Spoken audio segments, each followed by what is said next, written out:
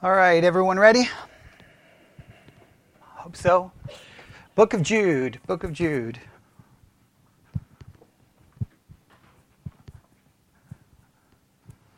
Book of Jude, and I think I went,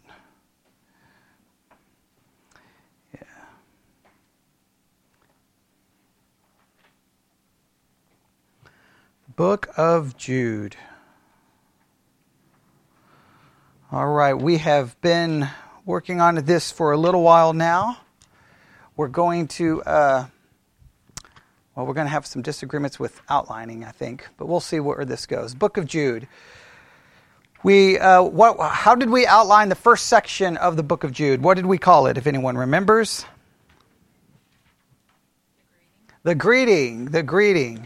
All right, and what verses did that cover? Verses 1 and 2, and what things were identified in the greeting? We have the author identified, yes, and the author identifies themselves as the servant of Jesus Christ and the brother of James, right? What else is identified in the greeting? The recipients, and how are they identified? Sanctified, preserved, and called. Okay, and then what else do we have in the greeting? A blessing, and what's the parts of that blessing? Mercy, peace, and love. Okay, all of that was in the greeting. Then what did we call the next section? The purpose. And what verses did that cover? 3 and 4. And what was identified in the purpose of, what was identified in this section that we label the purpose? We understand that he was going to write and talk about something else, yes, which was he was going to write to them about the common salvation, but something happened. A need arose, right? And what was that need? To exhort them that they should earnestly contend for the faith that was once delivered unto the saints.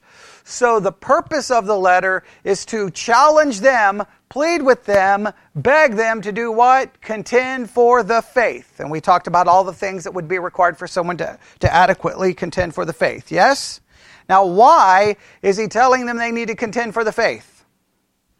For there are certain men crept in unawares, who were before of old ordained to this condemnation, ungodly men, turning the grace of our God into lasciviousness, and denying the only Lord God and our Lord Jesus Christ. Because someone had crept into the church, and they came in what way? Unawares. One translation says they came in stealth. They came in by stealth. All right? So they came in unaware. Now, what is significant about the fact that they came in a stealth-like way or in a way that no one was aware of? What is significant about that? They were probably just a part of the congregation and looked like everyone else and made a profession of faith, and you never would have realized it, never even noticed that that's the danger. And what is significant? What is significant for us to realize that typically the danger facing the church is not the danger that is outside of the church. It's always the danger from where? Within, because all of the dangers without that everyone wants to complain about, how do they end up inside the church? I've talked about this in countless podcast episodes. You bring it in. You bring it in. Remember the problems of, think of it this way. And I've said this a million times, and it's just, to me, it's an idea that Christians need to better understand. As the culture is today, the church will be tomorrow. The church is always behind culture, but it's always following culture. I'm not saying that's the way it should be. It's just the way it is. And why does it work that way? Because where do you spend most of your life? In the world. You breathe it in. You breathe it in, right? It's like secondhand smoke. You may know it's dangerous. You may know it's bad, but you're breathing it in. You can't get away from it. Now, the problem is, a lot of times Christians breathe it in and not even realize they're breathing it in because you have a very important scriptural mandate, which is to take every thought captive. It's your job to be able to identify ideas, philosophies that are not consistent with a biblical perspective and not allow that to reshape or to merge it with your Christianity.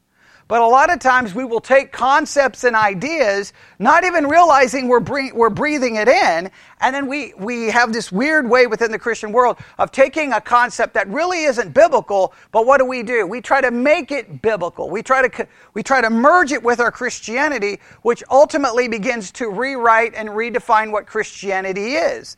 So that sometimes you'll look around and what everyone thinks Christianity isn't biblical or the faith once delivered unto the saints. It's not being changed in a sense by the world. It's being changed by people inside the church. Because you've got to be able to know what the wrong philosophy is. You've got to be able to identify it, and you've got to see how it's impacting the way you think.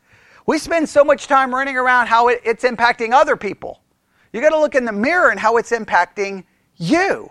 And many times Christians are so way behind the curve, right? So obviously the dominant philosophical system that has dominated the culture for a while would be postmodernism. Now sadly, you get 10 Christians in a room and ask them to identify postmodernism. Most of them cannot. However, you listen to them talk and you say, well, you may not know what it is, but clearly you've been breathing it in. And what do I say this about church history, and I say this about philosophy. Ignorance of it does not negate its influence upon you. Just because you can't identify what postmodernism is, just because you may not be able to identify it in a movie, a song, a novel, doesn't mean you haven't been influenced by the philosophy.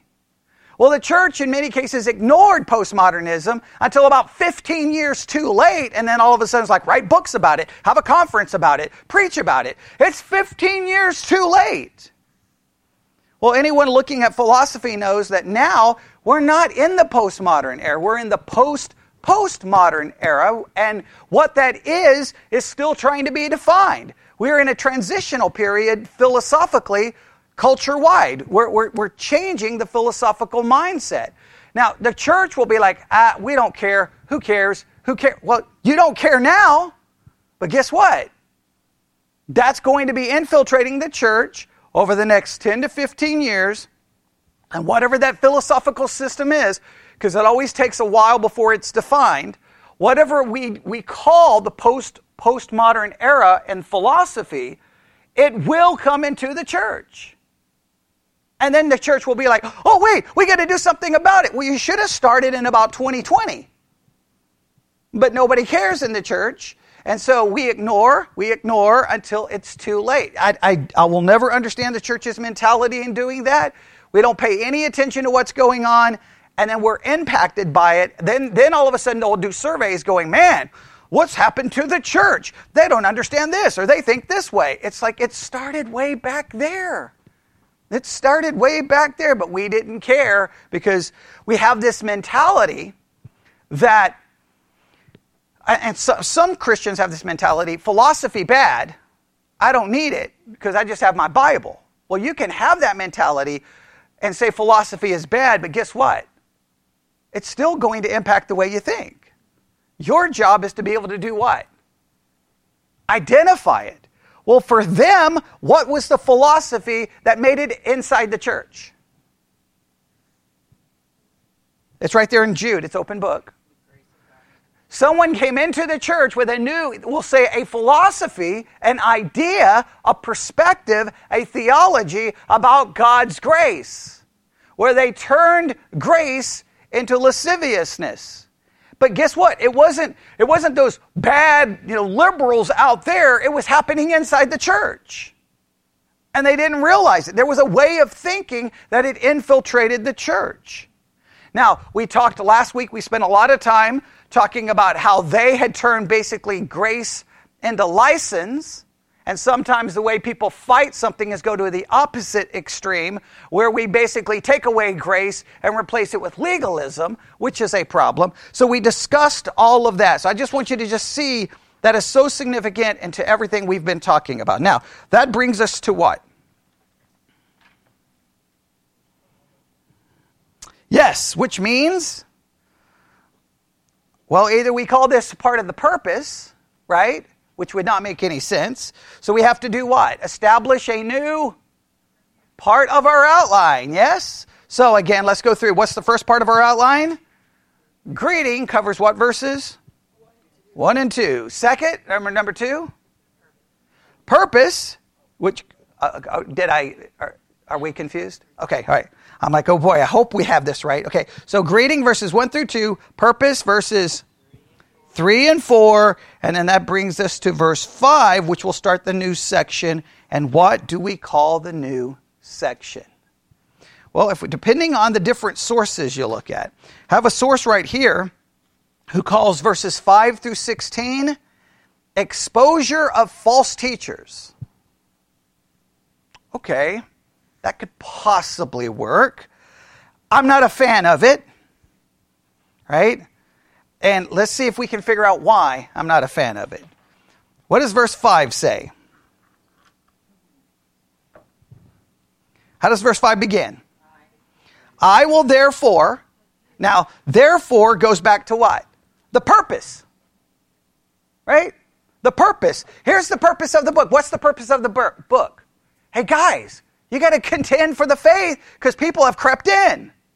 Now I will therefore, right?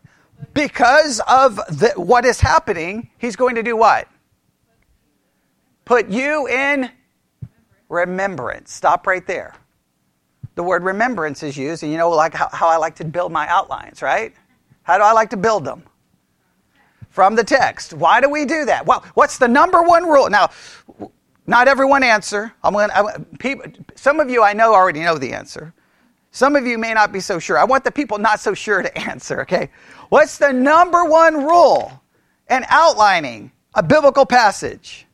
It's the number one rule that cannot be forgotten. It's an offense worthy of excommunication. All right, maybe that's a little far, okay? But what is the number one rule? Okay, there you go. The number one rule is if your outline includes an interpretation, your outline is invalidated and to be thrown out.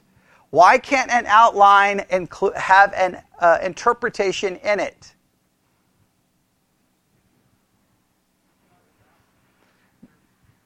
Outline is what kind of a tool? Observational tool. An observational tool. what's the basic rules of Bible study? What do you do first? Read. Second, observe. Third, interpret. Fourth, apply. Most of Bible study is observation. 80% of Bible study is observation, observation, observation, observation, observation. Why is it that way? You can't interpret what you haven't observed. The quality of your observation determines the quality of your interpretation. Bad observational skills, bad interpretive results. Okay? Does that make sense? You have to observe, observe, observe, observe. And what's the key? What's the keys to observation? Read, read, read, read, read, read, read, read, read, read, read, read. Okay, you got to read it. What's the minimum? 5 times. Minimum of 5 times. One of those times out loud. So I've got these things, right? You got to read it. Okay, what's next? What's the best pair of glasses you can have when it comes to observation?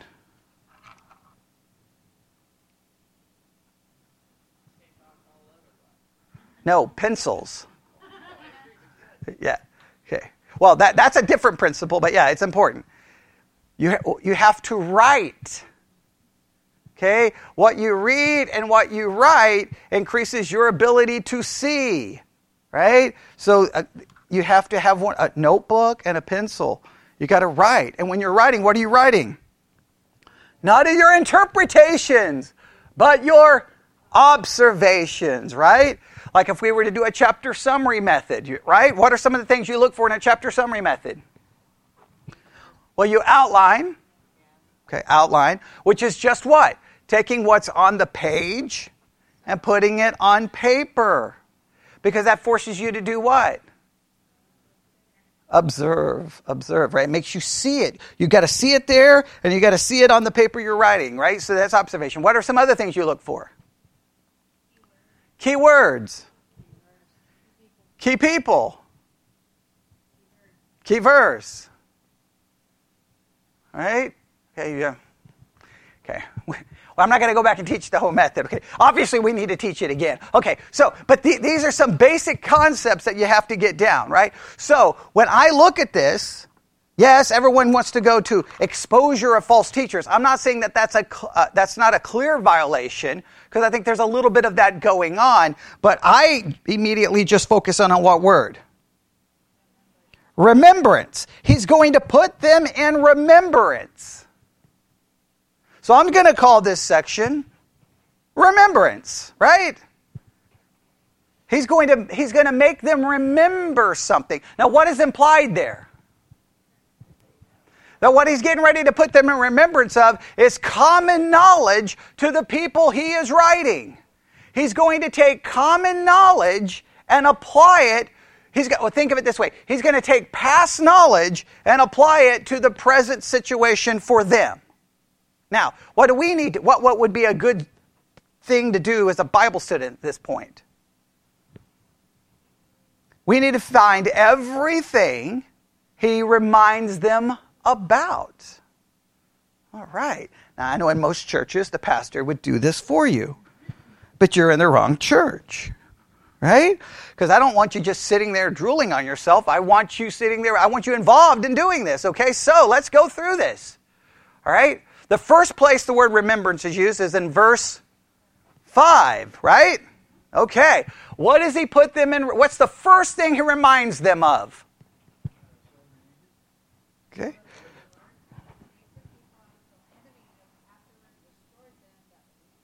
All right, so we'll just call the first thing he reminds them of is what? Deliverance from Egypt, I guess. Or you could say the judgment after deliverance may be a better way to state it. How do you think we should state it? Because everyone's focusing on the deliverance, but the emphasis is not on the deliverance. The emphasis is on the fact some people die.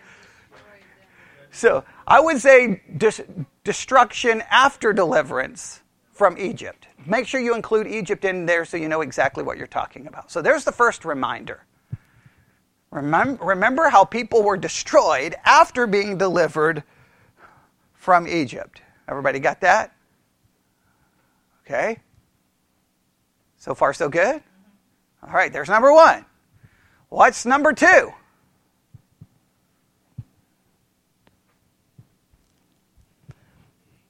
Yeah, we have this really bizarre thing in verse 6 that has led to so much dispute in 2,000 years of church history.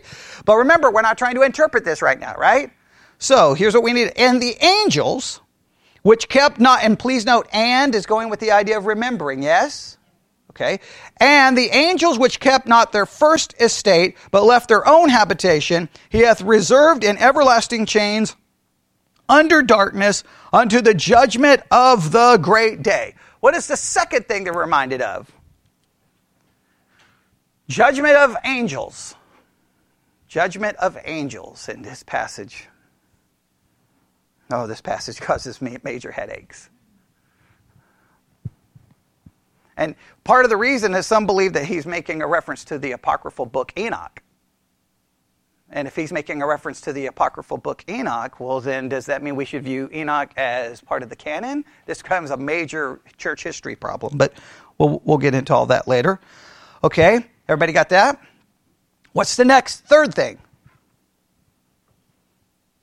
Even Sodom and Gomorrah and the cities about them in like manner, giving themselves over to fornication and going after strange flesh are set for an example, suffering the vengeance of eternal fire. The third thing is the judgment of Sodom and Gomorrah.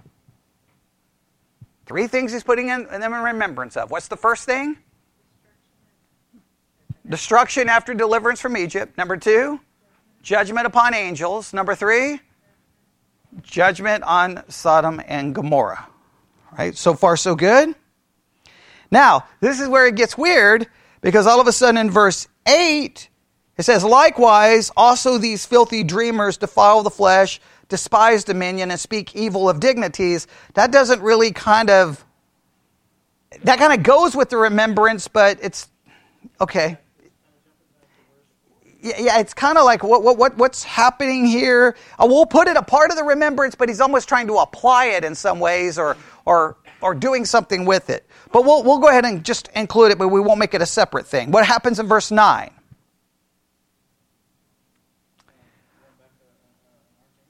Michael the archangel, when contending with the devil, he disputed about the body of Moses, durst not bring against him a railing accusation, but said, the Lord rebuke thee. What in the name of bubblegum's going on here? So what do we do with this? What do you think?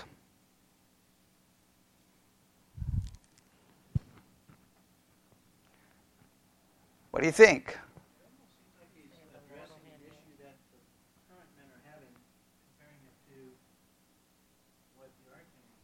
Well, what's the number one question we have to ask ourselves right at this point?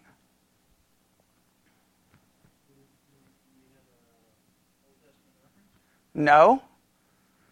We're trying to move to interpretation. We're not doing interpretation right now, right? We're not doing interpretation, right? Say that again, Twyla. Is this a part of the remembrance section of our outline, or do we start a new section? Right? That's the question everybody should have. What's going on here? What would be an argument for including it in the section that we've established, which we are calling what? Remembrance. What would be the reason for including it? It's referencing something that's happened in the past. Very good. Okay. All right. So that's what would be a reason for not including it? I'll give the other side an option.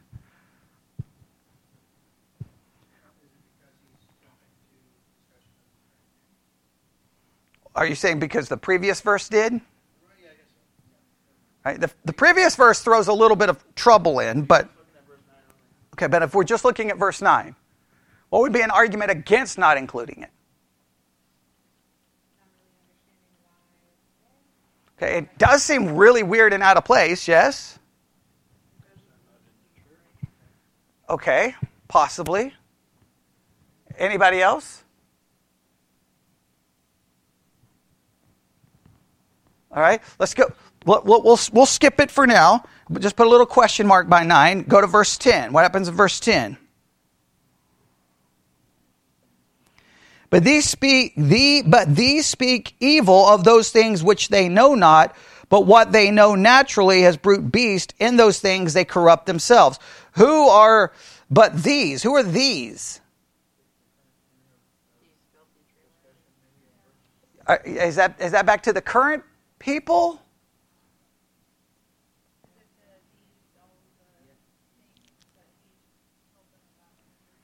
Is that a reference to all the people that's been mentioned in his reminder? So in other words, this would be still connected to the reminder. Does everybody see what?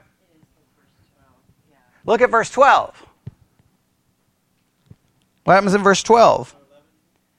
Or 11. Woe unto them, for they have gone in the way of Cain and ran greedily after the error of Balaam. Right? Okay, for reward and perished in the gainsaying of Kor. All right, now those are all reminding of things in the past. Yes, right. So I'm going to argue that this section all is dealing in some way, shape, or form with reminders. Right, because Michael the archangel is about something that happened in the past. Yet, right? They disputed about the body of Moses. Okay? Now we still got to figure out, likewise also these filthy dreamers. Is that referring to the people who have come into the church? Or is this referring to the people he's using in his examples from the past? Then when he goes into verse 10, but these, is he referring to the people who have come into the church? Or is he referring to the people he's reminding them about in the past? Woe unto them, for they have gone in the way of... Then he names all of these other things. So let's just add all of the reminders that we can find in this text. All right? So let's go back through them again. There's a lot of interpretive issues here to try to figure out. But through observation, we've got to set aside the desire to interpret. Okay? So let's go through this. What's the first reminder? The destruction after deliverance from Egypt. Number 2, judgment on the angels. Number 3, judgment on Sodom and Gomorrah. Don't you wish it would just continue that easy? Right? Then verse 8 where you're kind of like, wait, what's going on? Correct? Right? Verse 9. Reminder of Michael's dispute about the body of Moses. Right? There we go. Or Michael's contending with the devil. You can do that. Michael's contending with the devil. Does everybody like stating it that way? All right. Then what do we have? We're going to go with the verse 11 because they name specific things. Cain. Next. Balaam. Yeah. Next. Korah. Right? There you go. Or gainsaying of Korah. Right?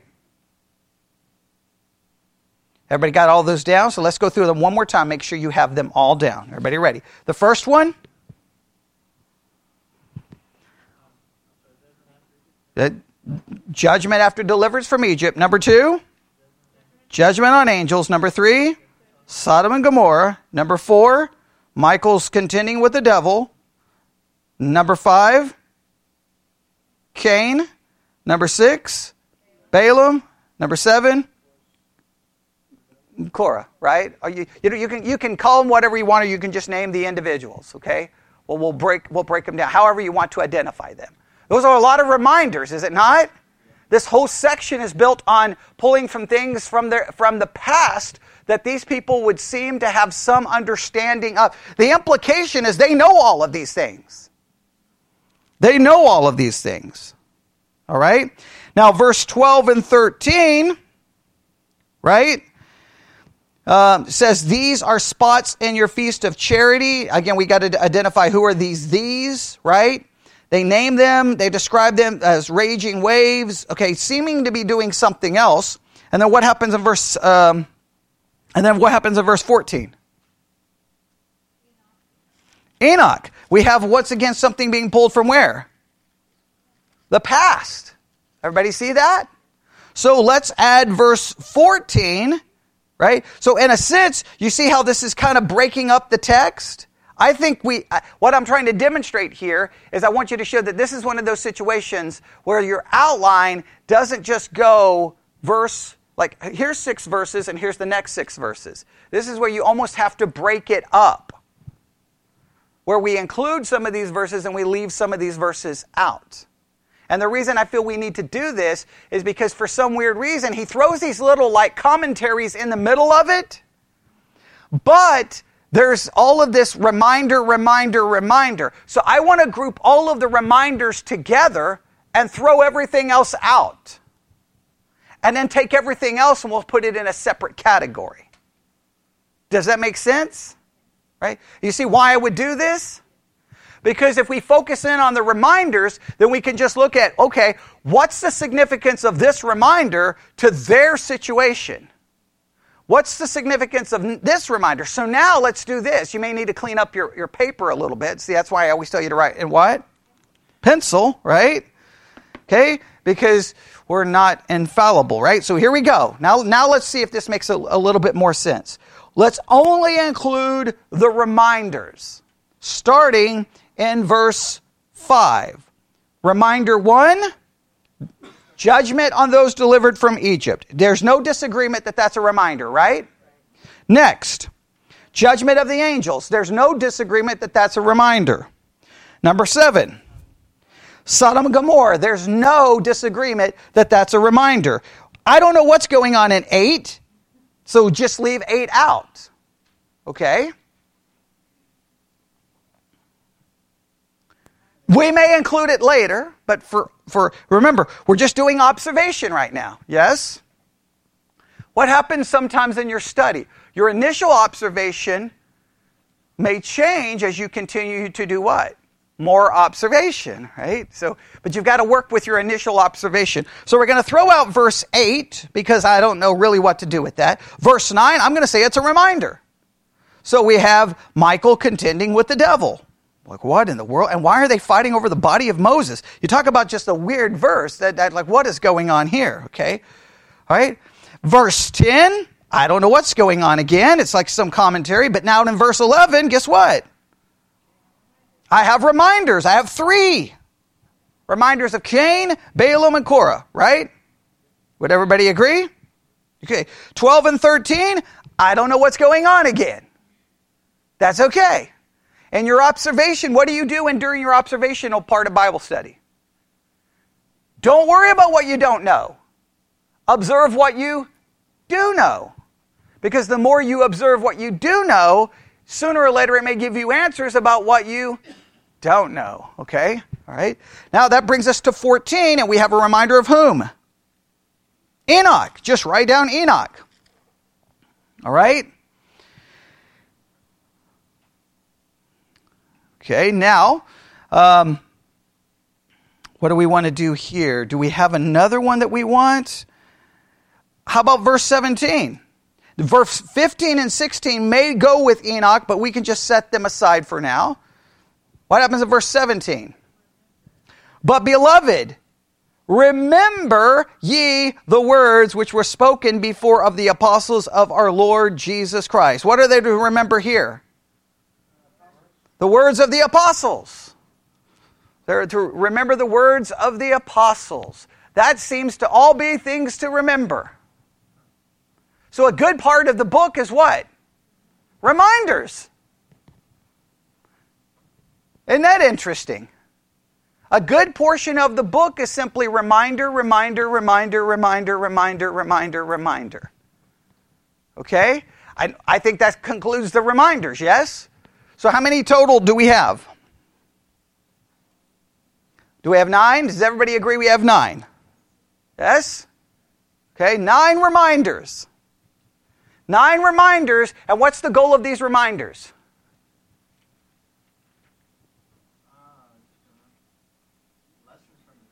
Is it just lessons? It's to motivate them to do what? Contend for the faith. Remember the purpose of the book?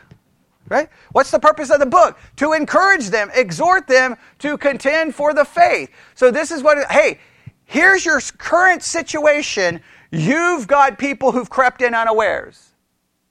You've got to contend for the faith. I'm going to remind you of things in the past that should motivate you to contend in the present. He's reminding them things of the past to motivate them to contend in the present. It's an interesting approach.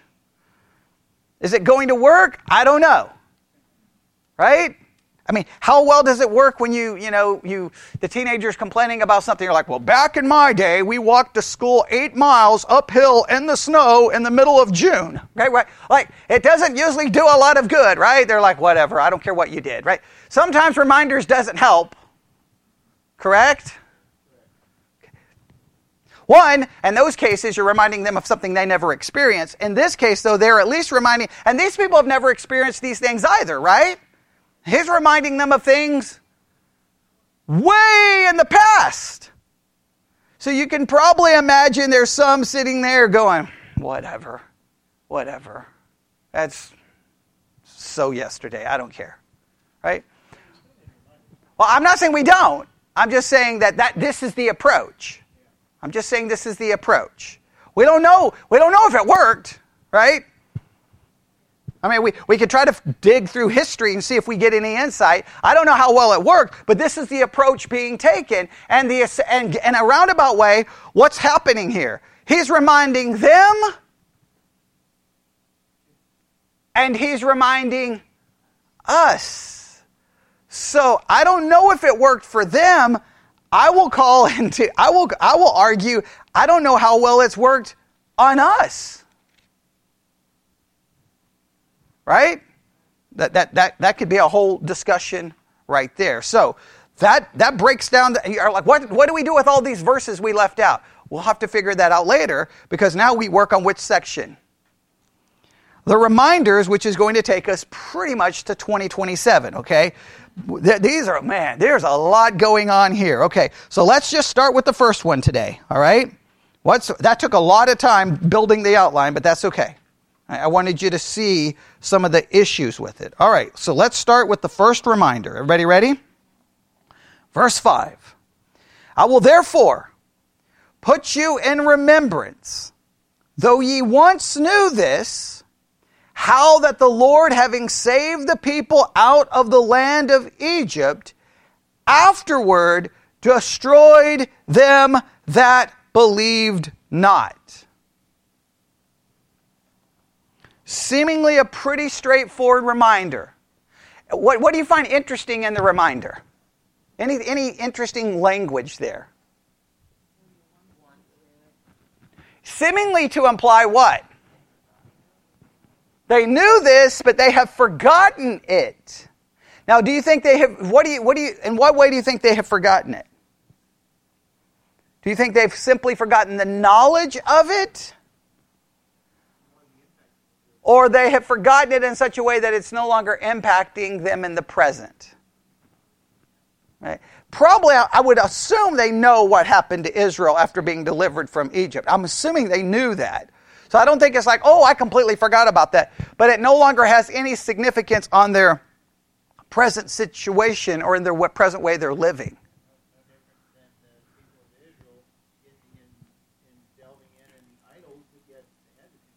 Right, yeah. So a lot of times we can forget something in the fact that we know it, but it's not doing anything for us or to us in any meaningful way. All right? So I think that's interesting language. Now, what's the basic elements of this reminder? What's the basic elements of this reminder? We have Israel. That's a basic element. They experience deliverance.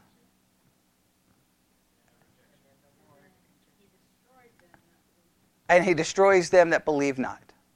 Now, some will try to use this to make some kind of argument about people losing their salvation. That would be a horrible verse to try to use to prove anything like that, okay? What's the basic thing he wants them to remember?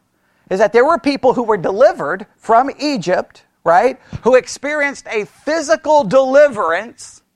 They experienced blessing. They experienced deliverance. They had a lot of good things going for them. But in the midst of all of those blessings, right? Think of all the people who were delivered. What were some of the things that they witnessed that we can't even comprehend? They saw first of all, they saw the miracles of God. Yes. All right. They saw miracles that we couldn't even comprehend. You got the plagues, you got the parting of the Red Sea. I mean, you've got some amazing things they witness, right? That's some amazing blessings. Someone said they experienced God literally leading them, right? The cloud, the pillar of fire. I mean, basically God's Shekinah glory was right there. They witnessed that. Okay. They had a prophet who was basically receiving direct revelation from God. So they had God's word. They had God's direction. They had God's blessing. They had God's provision. They had God's protection. They had all of this. But in spite of all of that, or think of it this way, in spite of all of God's grace, see what I'm doing here? In spite of God's grace, because all of the things they received, would that not be a part of God's grace?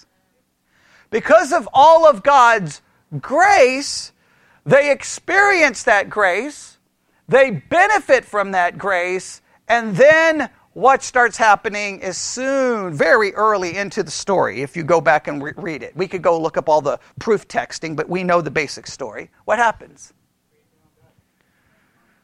Murmuring, complaining, griping, wanting to go back. And then ultimately, what does it lead to?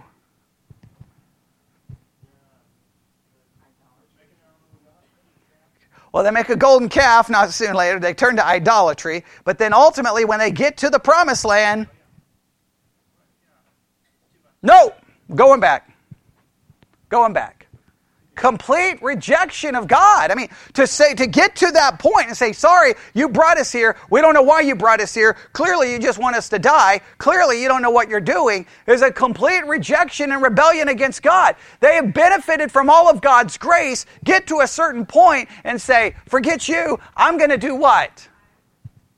I'm going to do what I want to do. We're going to do what we want to do. They benefited from the grace, and then we're going to turn that grace really into the opportunity to do exactly what they wanted to do. And what was the end result?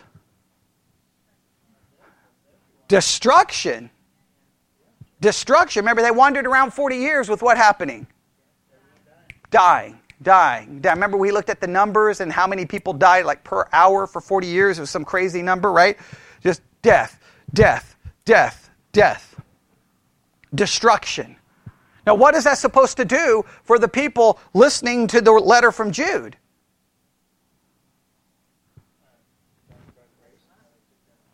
Okay, people have taken grace and turned it into an opportunity basically for lasciviousness or to do whatever they want. Now he's giving them a reminder of the past of a people who experienced God's grace and deliverance, who turned it as an opportunity to basically try to do what? Whatever they wanted. And it ended in destruction. Now, here's the million-dollar question. What should this do to the people hearing it? Remember, this is a reminder. The reminder is to try to get them to do what? To contend for the faith. So what should be the motivation here? What should it motivate them to do?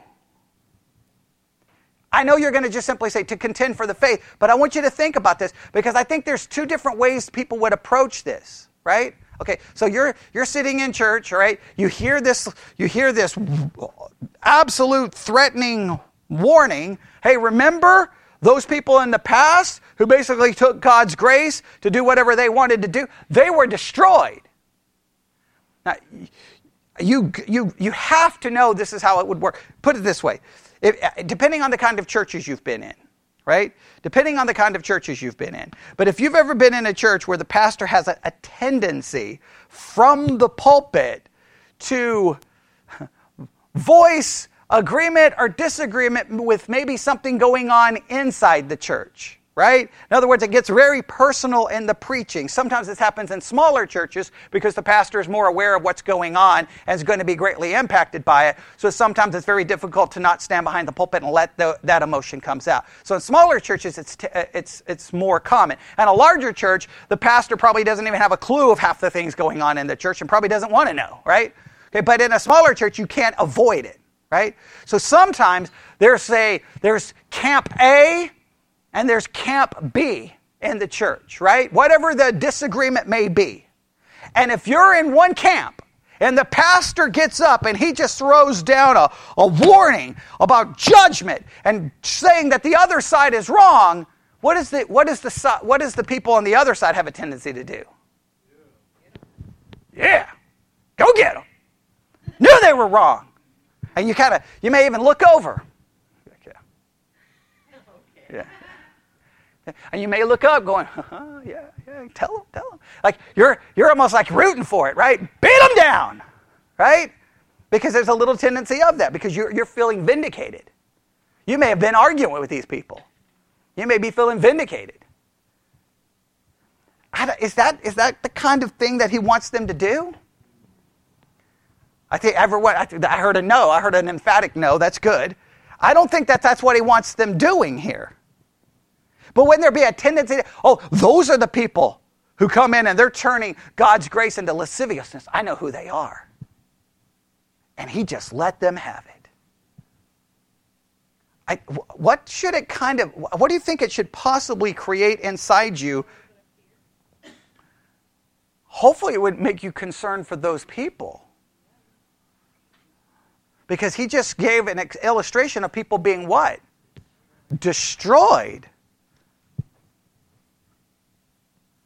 I think this is important because too many times within Christianity, because it's just a part of our human nature, we have a tendency to see the people who maybe have a false doctrine or a false philosophy or a false idea. We have a tendency to strip them of their humanity and only see them based off the view that they hold, the philosophy they hold, the doctrine they hold, the theology they hold. And we've stripped them of their humanity. They're identified now by their political party, their political ideology, their philosophical ideology, their theology. They're identified by something other than being a human being created in the image of God. And then what we have a tendency to do is want to see what? Them destroyed, because we reduce them to the ideas that they hold. Does that make sense? Those are the turning God's grace into lasciviousness. That's their Sunday school class. We know what's going on in their group, right? And all of a sudden you reduce all the people there to what? That. And now they just basically have been given a warning, everyone has, that, hey, remember those people in the past who did something similar? They were destroyed. So they will ultimately receive their destruction. And sometimes we feel almost, we almost feel vindicated when we see people's judgment or even hell as some vindication that we were right and they were wrong. That's sick beyond anything I can even understand. We're talking about a human being being judged by an eternal God, possibly suffering for eternity. That's not about you being vindicated. That's a horrible thing. Does everybody understand that? That's a horrible thing. I just think it's so easy to do, especially in 2022, when a lot of times the person you're disagreeing with or the person you're arguing with is some anonymous person on the internet. Well, you no longer see them as a human being. You just see them words on a screen, and you want to destroy or argue against those words. You got to see that there's a human being on the other side of those words. There's a human being there. Does that make sense?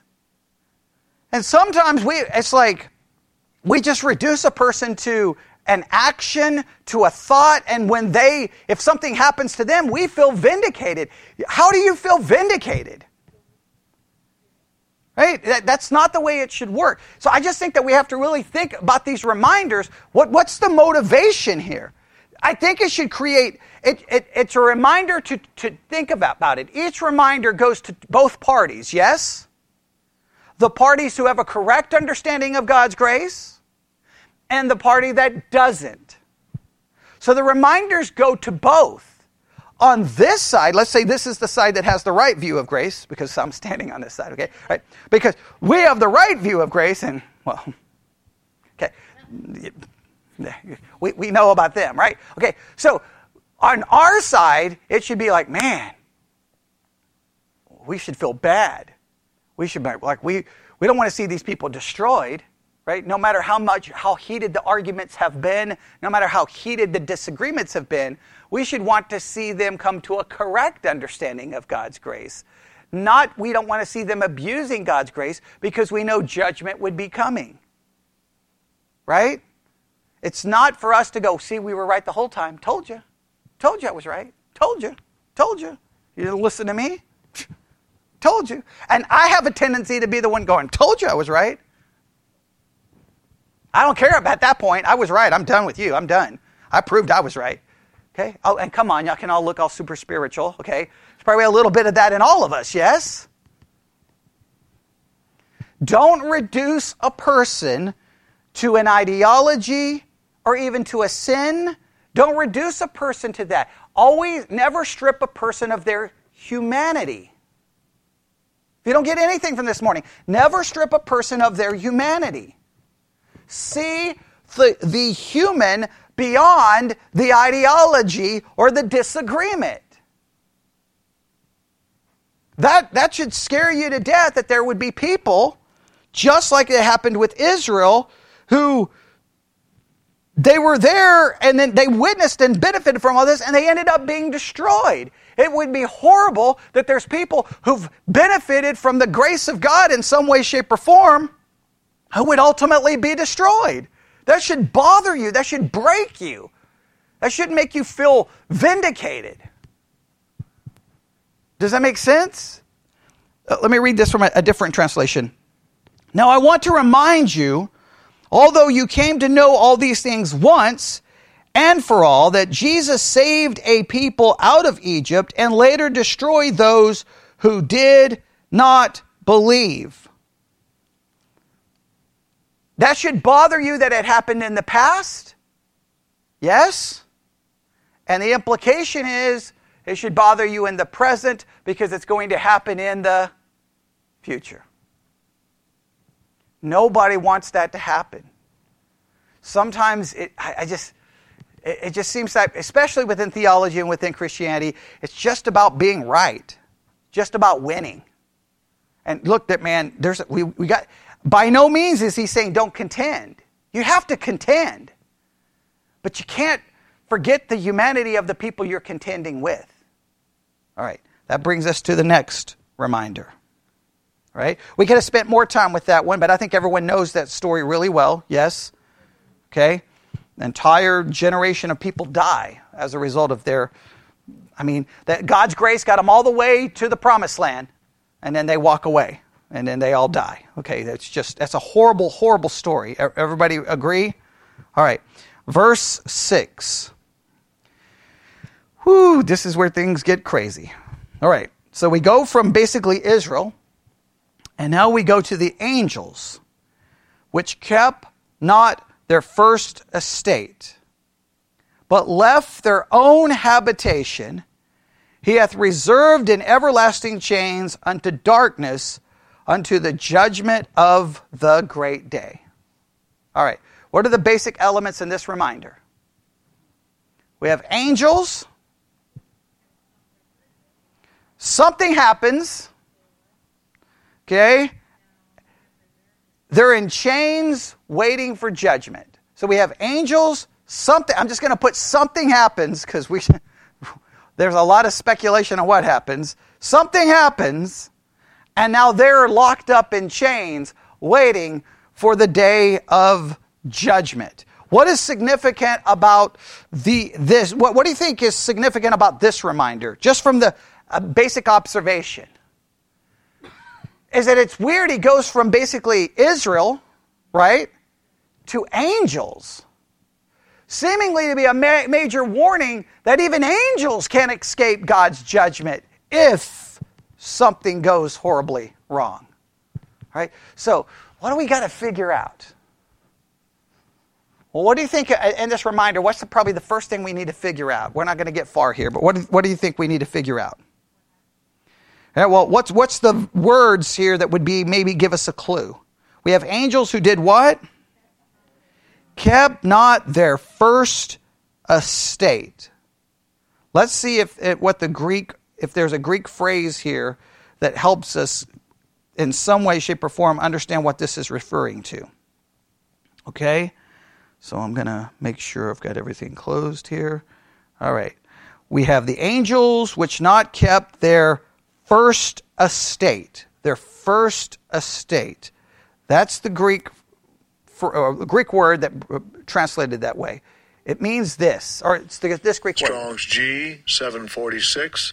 Arche. Arche. Arche, if you use that guttural sound. Arche, it's used how many times? 58 times. And it's translated beginning 40 times, which is interesting. Principality 8 times. Corner 2 times.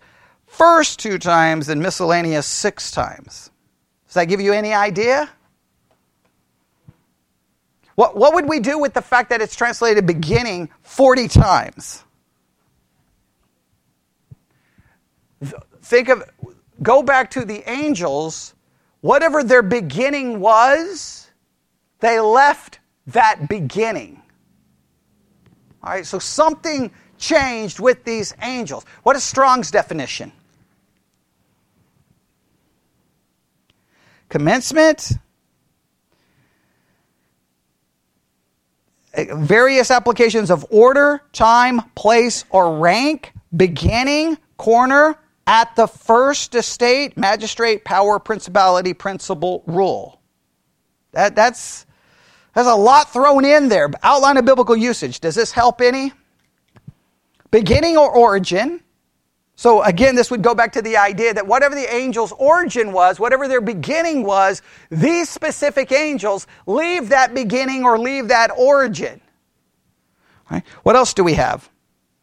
The person or thing that commences, the first person or thing in a series, the leader, that by which anything begins to be the origin, the active cause, the extremity of a thing, of the corners of a cell, the first place, principality, rule of angels and demons. Okay? Now, if we go with possibly rule, that's not very helpful. It seems to be the best way to understand this is that these angels left whatever their beginning was. Whatever the beginning was, they leave it in some way, shape, or form. All right? And what's the result of them leaving it? They're in chains. All right. This kind of removes one possibility, right? We know of Satan, right? Some, depending on, you get into a whole argument about the Latin Vulgate, whatever. Some say Lucifer. We get into a whole argument about that, the history of that word. But we have Lucifer or Satan. And the basic understanding is that at some point he rebelled against God and was what? Thrown out of heaven. Right? Everybody knows that basic concept? All right, well, if we try to take this to that, there's a couple of problems, right? What's the problem? Well, thank you. Satan is not in chains, right? The whole point that later on he's going to supposedly be bound for 1,000 years. Well, we can get into all the arguments about that, but he appears now, according to 1 Peter, to be doing what? Roaming about as a roaring lion, seeking whom he may devour. Clearly, we see his activity in the Bible, do we not? He shows up there in Job, correct? He shows up in the garden, correct? Obviously, he has some argument with Michael the archangel about the body of Moses, correct? He's all over the New Testament, yes? He tempts Jesus. There's demonic possession. There's demons. None of them seem locked up. So that doesn't seem... So it can't be that they were locked up after the initial rebellion. So what did these angels do, and what got them locked up, and what do we learn from this? It's a weird example or reminder. I'll just throw you out a hint. At least, now there's massive disagreement on this, so please don't even think that I'm being dogmatic, because there's so much disagreement in church history. Many believe that these are angels who are involved in something that happens in Genesis 6. Okay? That's what some believe, that you have fallen angels who end up having relations with the daughters of men, which then would cause a major problem of basically corrupting the entire human race. And if you corrupt the human race, then they cannot be redeemed from their sin. Meaning that's why the flood had to wipe everyone out. That's the speculation, and that these angels engaged in this activity are immediately basically judged and immediately placed in chains so that they can never engage in such activity again. Others will say that makes absolutely no sense because angels would not be able to engage in such activity, and there's arguments all day long. I just know we've got to identify whoever these angels are. Here's the bizarre part. The implication is what? That the people he's writing to, they're super familiar with the story. Because what good is a reminder if nobody knows what you were reminding them of? I know that. I try to remind you guys of what we just preached, and sometimes you'll look at me like, what are you talking about? And I have to ask, well, I don't know how good my reminder was, right? Okay. If you don't know what I'm talking about, this doesn't even serve as a reminder. What does it serve? Sometimes my reviews aren't reviews. It's teaching you the first time because clearly you forgot the previous 7, right? Yes? Agreed? So the implication, they know this story. They know this story. So we're like, what is going on? That's what we're going to have to figure out. Right? And that we'll see what the reminder is. So we stop there. So do we have a good outline on the reminder section? Do we have some verses that don't seem to fit? Yes. What are we going to do with those verses? Okay, we'll wait at some other point. Okay, we'll figure that out. Okay, what's the main thing we learned from the first reminder? Or the lesson I want you to take away from it?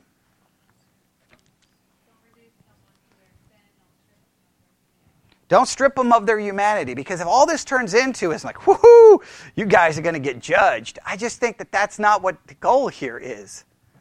And that's why he started, remember how he gave in the greeting? He gave them that blessing, which involved what three things? Mercy, peace, and love. So in contending, we have to remember the mercy, peace, and love. Mercy, peace, and love wouldn't be celebrating the fact that the people who have turned God's grace into lasciviousness is going to be destroyed. It should break you and make you grieve that that's going to happen, and do everything you can to contend with them that it doesn't happen. Does that make sense? All right, we'll have to stop there. Let's pray. Lord God, we come before you this morning. As they forgot reminders, we forget the reminders of your word. And sometimes we so forget a very basic reminder that every person is created in the image of God, and we need to see their humanity and the fact that they are created in your image and not reduce them to something less. Forgive us when we do this, and help us learn and remember this as we look at these very important illustrations in the book of Jude about contending for the faith. And we ask this in Jesus' name. And God's people said...